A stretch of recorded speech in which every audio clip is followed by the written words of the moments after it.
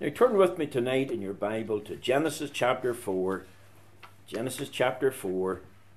And I'm going to read from the verse 16. I already read this. I think it was Wednesday night in the prayer and Bible study meeting. We thought about this in regards to prayer.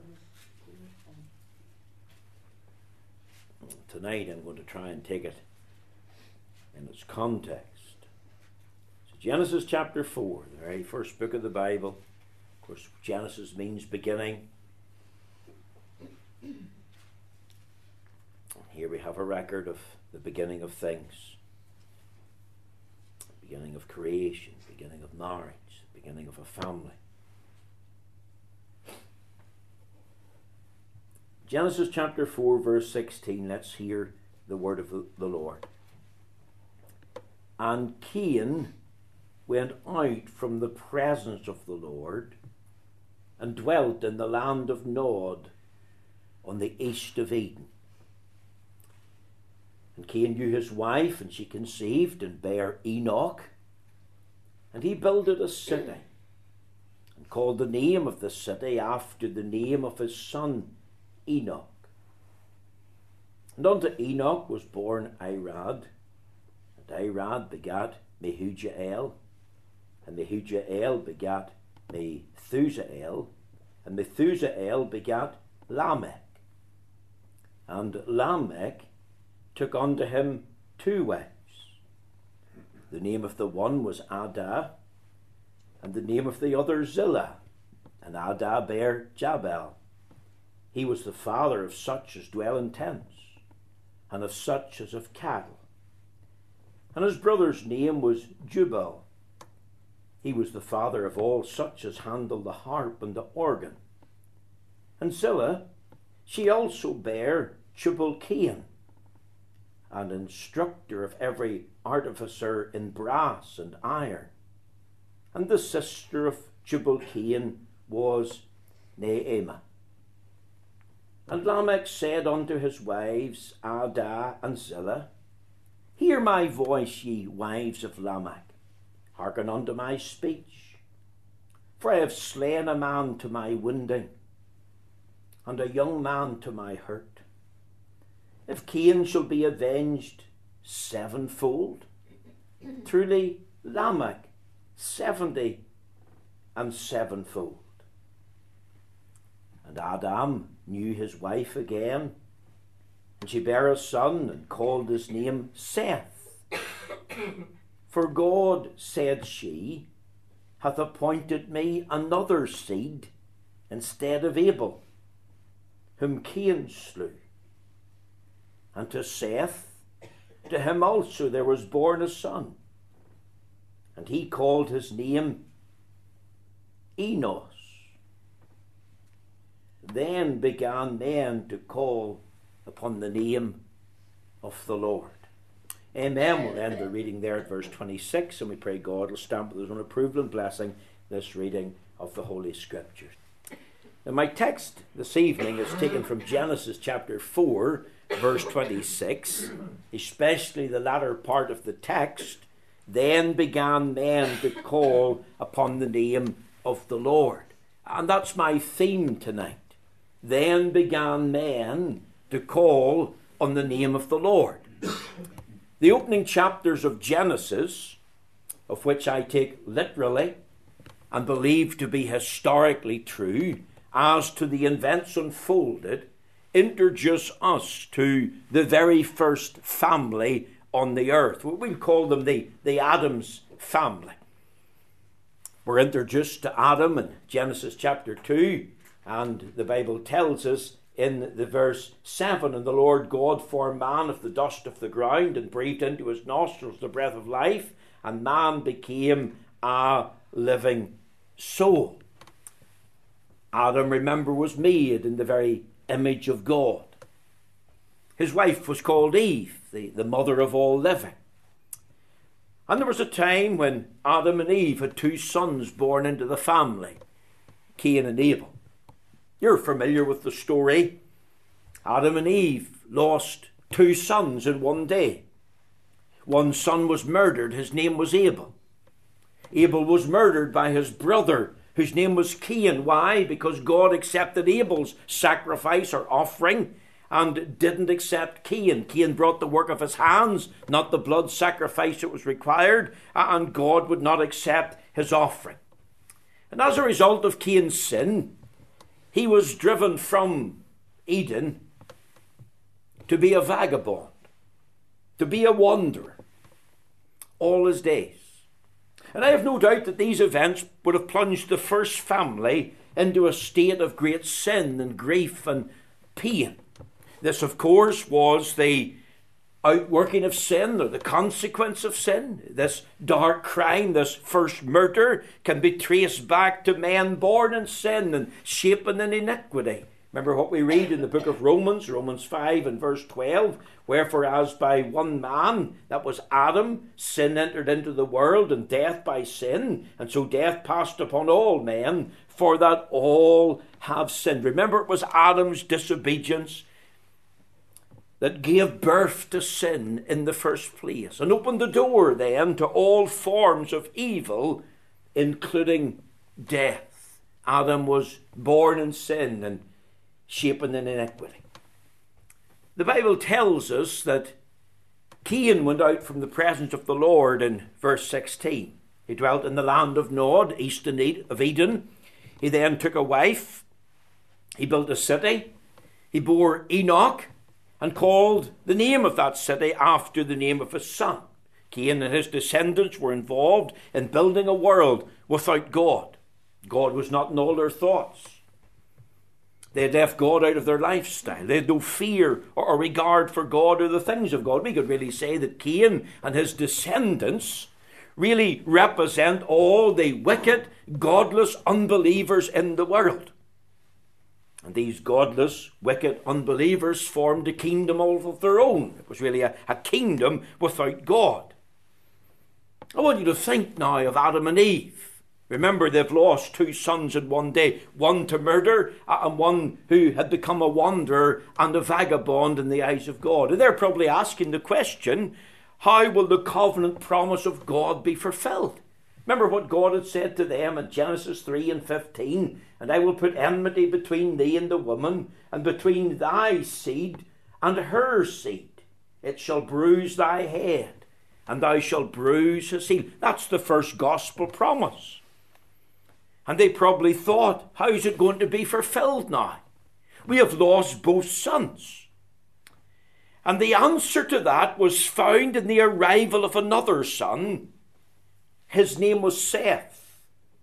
It says, and Adam knew his wife, verse 25 of Genesis 4 again, and she bare a son, and called his name Seth. For God, she saith, hath appointed me another seed instead of Abel, whom Cain slew. The name Seth means appointed, or securely founded, or firmly fixed. And if you look at Genesis 4 and verse 25 and the wording, I believe that Eve believed and felt that Seth himself, given the limited knowledge that you had, was God's promised seed to defeat evil in the world. Eve had faith, I'm sure, in the very promises of God. The promise and plans of God will be fulfilled. God hasn't forgotten his promise. God hasn't dashed his promise in pieces. And we're told in Genesis 4 verse 26, and to Seth, to him also there was born a son, and he called his name Enos. Then began men to call upon the name of the Lord. Some commentators see Genesis 4 verse 26 as the first mention of prayer in the Bible, and we can apply it that way, and we did that on Wednesday night in the prayer meeting. Others see Genesis 4:26 a reference to the first great revival in the Bible, when there was an awakening of interest in the things of God, especially in man's relationship with God. If you look at the margin it says, then began men to call upon the name of the Lord. There's a marginal reading, to call themselves by the name of the Lord. In other words, there was identification with the living and the true God. That was the way the Reverend David Brown took it at the Ministers' Week of Prayer. And of course, let's remember that every true revival from the beginning of time that was born of God was born as a result of real intercessory prayer for divine intervention. In other words, there was a man calling on God for his help and his blessing and grace. And having come home from the Ministers' Week of Prayer, having thought about Genesis 4:26 because it was in my mind, there's another way of looking at it. And that is taking it in its context and allowing it to teach us vital lessons about spiritually calling on the name of the Lord, or sinners calling on the name of the Lord in a wicked and evil day. Calling on the name of the Lord is a very precious activity. It's a sign of a work of grace in men's hearts. It's a work that can only be produced by the Holy Spirit himself. And that's what I want us to think about tonight. I want us to think of the words, then began men to call on the name of the Lord, and I want us to see it as a precious activity, as a sign of a work of grace, a work produced by the Holy Spirit, as we think of sinners in a wicked day calling on God for salvation and deliverance. So I want to keep the text in its context, and I want us to see it as a sign of genuine religion in the world. Notice firstly the occasion that prompted men to call. If you look at the text, it says, then began men to call. Underline the word then, because in the Hebrew the word then is hotan, which means at that time, and I know very little Hebrew, but I learned that from Dr. John Douglas. It means a precise point in time. It's associated with the time when Enos was born. And we could ask ourselves, well, why then did men begin to call upon the name of the Lord? In that day, when Seth had a son, and the name was given, he was given a specific name. A name that meant something.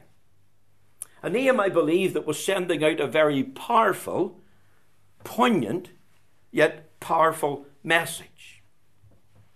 You see, the name Enos, or Enosh, whatever way you want to put it, it's a Hebrew name and it means mortality or mortal frailty.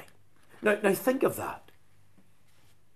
Enos means mortal man, a weak, frail individual, an individual subject to death.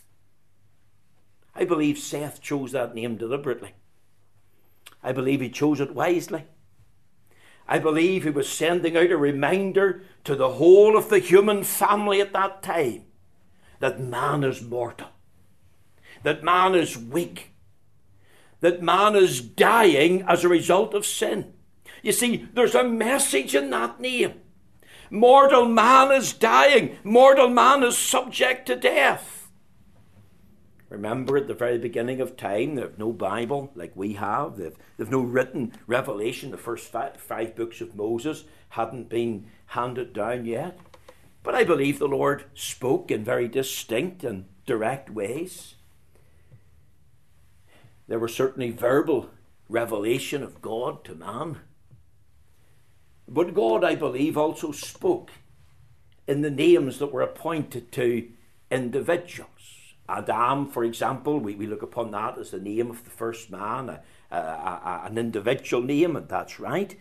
But the name Adam is also a generic name. In other words, it's a name that represents the whole of humanity. Adam means mankind, or humanity. And Enos, when he was given the name Enos, mortal frailty, was reminding the inhabitants of the earth of a important truth, that man that is born of woman is born to die. If you link this up tonight with Genesis 5, if you read the whole of Genesis 5, you'll discover something. You'll discover 3 words in the chapter, and they're these: and he died. Verse 5, and he died. And again in verse 8, and he died. And again in verse 11, and he died. Verse 14, and he died. And again in 17, and he died. And again in 20, and he died. We read it again in verse 27, and he died. And again in 31, and he died. Do you see that tonight? Isn't that significant? Men, even though men live a long time, and there was such a length of longevity then for individual lives, this was true for the ungodly line of the Cainites. Yes, they would live a long time, but one day they would die. It's also true for the godly line of the Sethites. They were going to learn the lesson that mortal and frail man, one day he's going to die. One of the names that's mentioned here was Methuselah. We read this, and Enoch lived 65 years and begat Methuselah. And Enoch walked with God, and he begat Methuselah 300 years and begat sons and daughters. Now we'll pause there. You see the name Methuselah? He, of course, was the oldest man that ever lived, but his name means ascending forth. His name means ascending forth of something that was going to destroy the earth, which I believe was a reference to the flood. And even though he lived well over 960 years, we read, and he died. And when you study the Bible, Enos, when he was born, was sending out the message of mortal frailty. And it was to the whole of the inhabitants of the earth. And that was the very occasion of his birth that prompted men to begin to call upon the name of the Lord. You see, if we were to study Genesis chapter 4 tonight, from verse 16 right through to verse 24, you would discover the generations on from Cain. And you have here in the study evidence of the rejection of God. Genesis chapter 4, verse 16 to 24, is all about the age of progress without God. The Cainites, Cain and his descendants, building a new world, but it's a world without God. It's a world of self-focus. It's a world of man's achievements without God. Architecture's here. Cain built a city and he called it after the name of his son, Enoch. And there's the world of agriculture here. There's also the world of invention. Things of brass and iron, and you can think about engineering, and you can think about new things being made. There's the world of music. There's mention of the harp and the organ. It's a world of violence and immorality. It's all here. It's a world of literature and poetry. You've got the words of Lamech in chapter 4 and verse 23. For I have slain a man to my wounding, and a young man to my hurt. If Cain shall be avenged 70-fold, truly Lamech 70 and 7-fold. These words are a form of poetry. This is what men said about Lamech. This is the song that they sung. You see, this is a materialistic age in a so-called civilized world where there's tremendous technology and advance, but it's all without God. A life where individuals are consumed with things. A life where individuals are going their own way and thinking, we're going to live forever. See, they're trying to undo the curse of life without God. They're really saying, we're not mortal. We're not weak. We're not frail. We're not going to face God in the judgment. They were saying this. They were thinking this in their heart and mind. They were clinging to the things of the world. But one man said different. That man's name was Enos. And when he was born, he was sending out a message. Man is frail. Man is weak. Man is mortal. One day man will die. One day man will have to leave it all. He brought nothing into the world and will take nothing out of the world. Remember in Luke chapter 12, the Lord Jesus told the parable of the rich farmer. This farmer had said, I will say to my soul, take thine ease, and so on and so forth. He's going to pull down his barns and build bigger. And what did the Lord Jesus say? Thou fool, this night shall thy soul be required of thee. In other words, you're frail. You're mortal. You're going to die. You're going to leave it all behind. This witness of Enos, it was manifest in the midst of this evidence of rejection of God. I want you to think also very quickly of the effects of this rejection of God. Because as man advanced without God, there was an explosion of immorality and an explosion of wickedness. There's defiance of God. Let me just prove that. And Cain went out from the presence of the Lord and dwelt in the land of Nod in the east of Eden. Cain, remember, was cursed to be a wanderer throughout the earth. But he decided, I'm not going to be a wanderer. I'm going to be a city builder. It says in verse 17, and Cain knew his wife, and she conceived and bare Enoch, and he, that's Cain, builded a city. And he named that city after his son, Enoch. Now what was he saying? The name of Cain's going to live on. I'm going to be remembered. He's really defying God. He was leaving a legacy. I named the city after my son. Cain, I believe, was full of pride. It says he went out from the presence of the Lord. And where did he dwell? In the land of Nod. Now, where's Nod? On the east of Eden. Isn't that interesting? Why the east of Eden? Why not the west? Why not the north? Oh, why not the south? Remember what we read in Genesis chapter 3, verse 24. So he drove out the man, and he placed at the east of the Garden of Eden cherubims and a flaming sword, which turned every way to keep the way of the tree of life. You see, the cherubims at the east of Eden were symbols of the holiness of God. And they were there as a reminder of God's punishment for sin. And Cain built a city right at the east of Eden in defiance of that message, in defiance of the punishment of sin. Cain and his descendants, I believe, advanced in sin and wickedness. You think of this other character called Lamech, verse 19, and Lamech took unto him 2 wives. He introduced polygamy into the world. He was guilty of immorality and sensuality. He was full of boastful pride. This was all contrary to the mind and will of God. Remember what we read in Genesis 2 and in the verse at 24, therefore shall a man leave his father and mother, shall cleave unto his wife, and they shall be one flesh. There was not only an explosion of polygamy and sensuality, but this was a perversion of culture. Lamech even wrote a song to celebrate his wickedness. He was guilty of violence. There was the death of a man, a young man. He had been hurt and wounded in the process. He had the scars to bear his name. For I have slain a man to my wounding, and a young man to my hurt. He was taking pride in that. There was bloodshed here.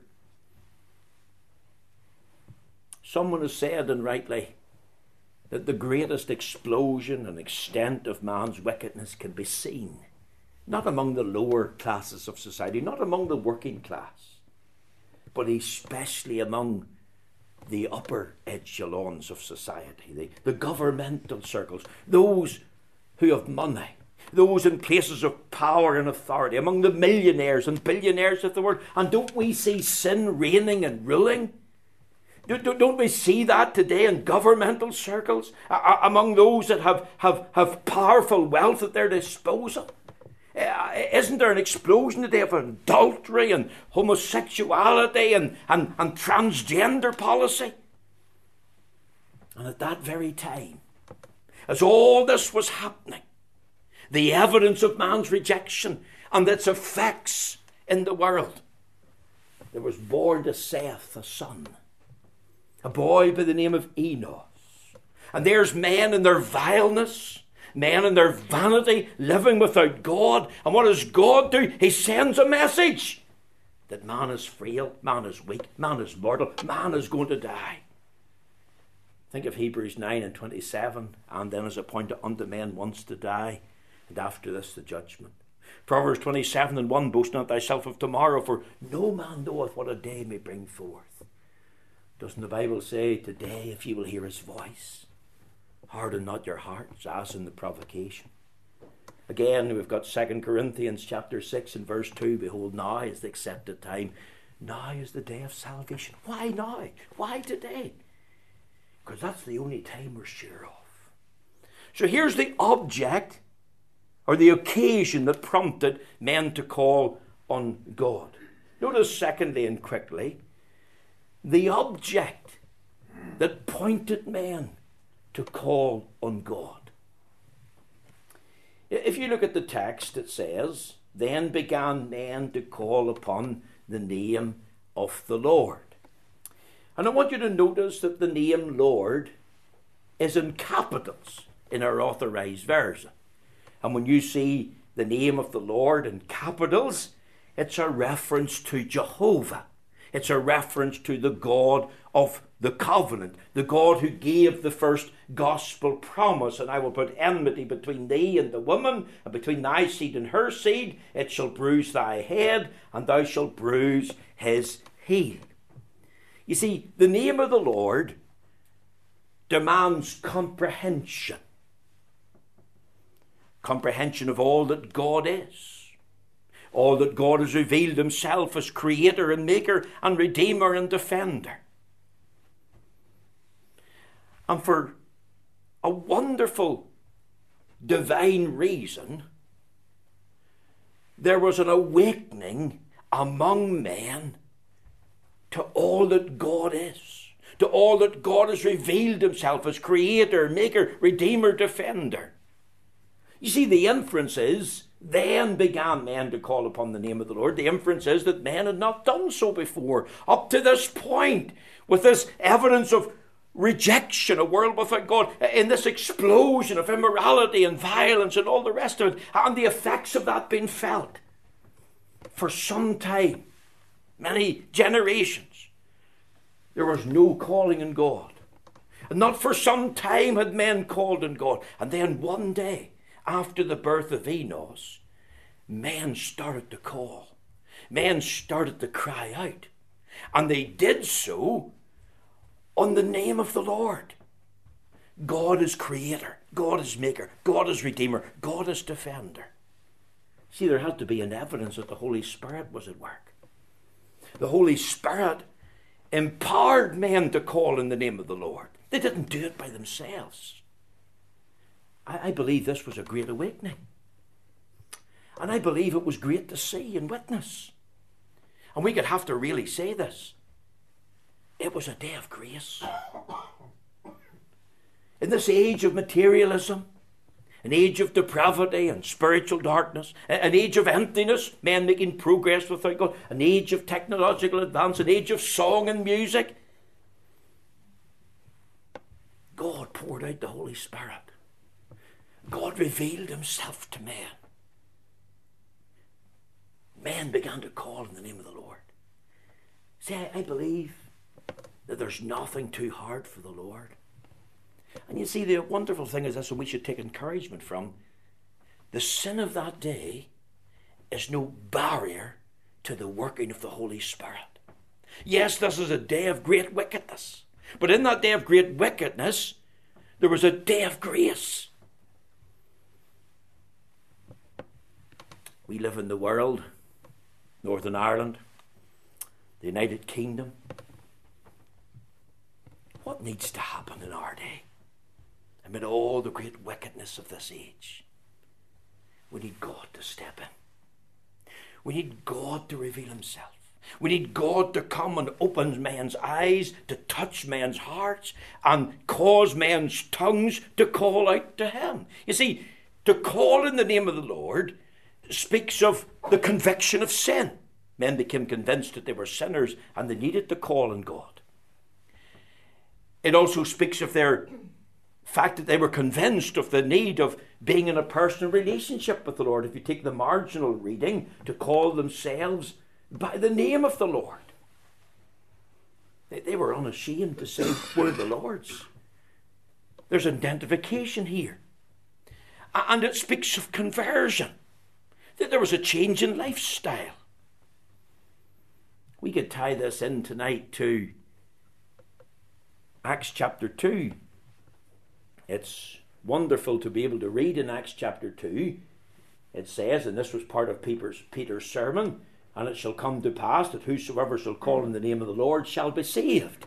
Did you know that was in the Bible? Acts 2 and 21. That was part of the sermon that Peter preached on the day of Pentecost.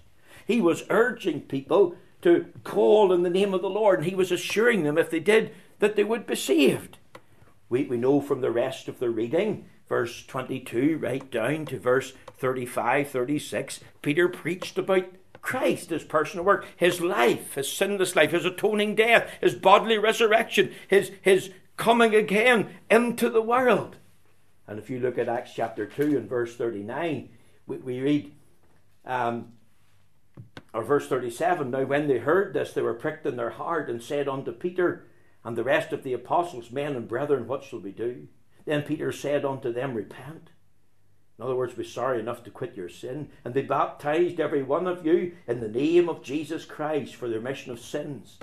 And ye shall receive the gift of the Holy Ghost, for the promises unto you and to your children, and to all that are afar off, even as many as the Lord our God shall call. And with many other words did he testify and exhort, saying, save yourselves from this untoward generation. As he preached the word about Christ, they were pricked in their heart. Men and brethren, what shall we do? And they were given instruction to repent, to believe the word of the gospel, and to evidence their testimony by their public baptism. That was the object that pointed them to call on the Lord. And notice very quickly in closing, the outcome that was produced as men called in the name of the Lord. There was identification. They identified and called themselves by the name of the Lord. That's the marginal reading. They're part of the godly line. They were known as the Sethites. They were taking a stand for God. They were speaking for God by their life and by their lip. Also, there was intercession. They were calling on God in prayer. They had realized that God in grace had stepped in a wonderful way. There was intervention here. Sinners were happily, publicly identifying themselves with the Lord. They realized that the God of all grace is sufficient to turn them from their sin. Isn't it wonderful to know that the grace of God is sufficient? Isn't it wonderful to know that the grace makes all the difference? Isn't it wonderful to know that the Lord can pour out grace and bring men into a life of relationship and a life of fellowship with him, where they'll worship him, where they'll walk with him, where they'll witness for him? Because that's exactly what was happening here in these words. Then began men to call upon the name of the Lord. And this is all the outcome that flows from this. And part of that witness that they were witnessing to was this, that sin pays wages. The wages of sin is death, Romans 6 and 23 says. But the gift of God is eternal life through Jesus Christ our Lord. They were witnessing to the fact that after death comes the judgment. Remember Enos? Mortal frailty. And when he was born, they got the message.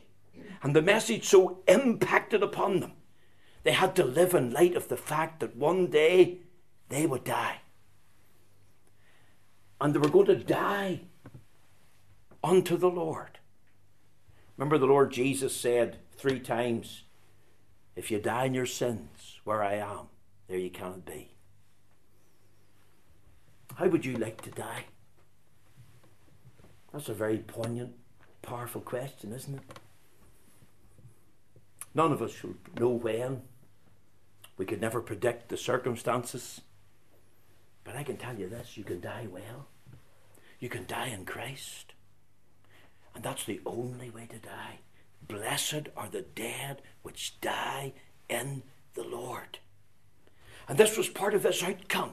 They were identified with the Lord's name. They offered prayer unto the Lord. They were glad of his intervention and grace in their lives, and they were worshipping him from their hearts. They were singing praise to him. They were walking with him as godly individuals amidst a world of ungodliness, and they were witnessing to him. And part of that witness was sin pays wages. So let's repent of sin. Let's put it away and live in light of that day when we'll stand before the Lord and we'll meet him as judge of all the earth. Is that your experience? Is that your testimony tonight? That you're happily to identify yourself with the Lord? You'll call yourself by the name of Christian. You'll call upon him in prayer, and that will start, God be merciful to me the sinner. And you'll rejoice in his intervention in your life, an intervention in grace. And you'll worship and you'll walk and you'll witness for him to the end of time. This is a tremendous text of Scripture. Sinners calling upon the name of the Lord on this occasion, with their eye on this object, the name of the Lord, Jehovah God. He's revealed himself in grace to us. He has spoken a message, and here's the outcome. We're glad to identify with him. We'll call upon him. We'll worship and walk and witness for him. May the Lord bless these few remarks to you tonight. I trust that this message will be helpful. We do direct you to the website. We encourage you to direct others to the website.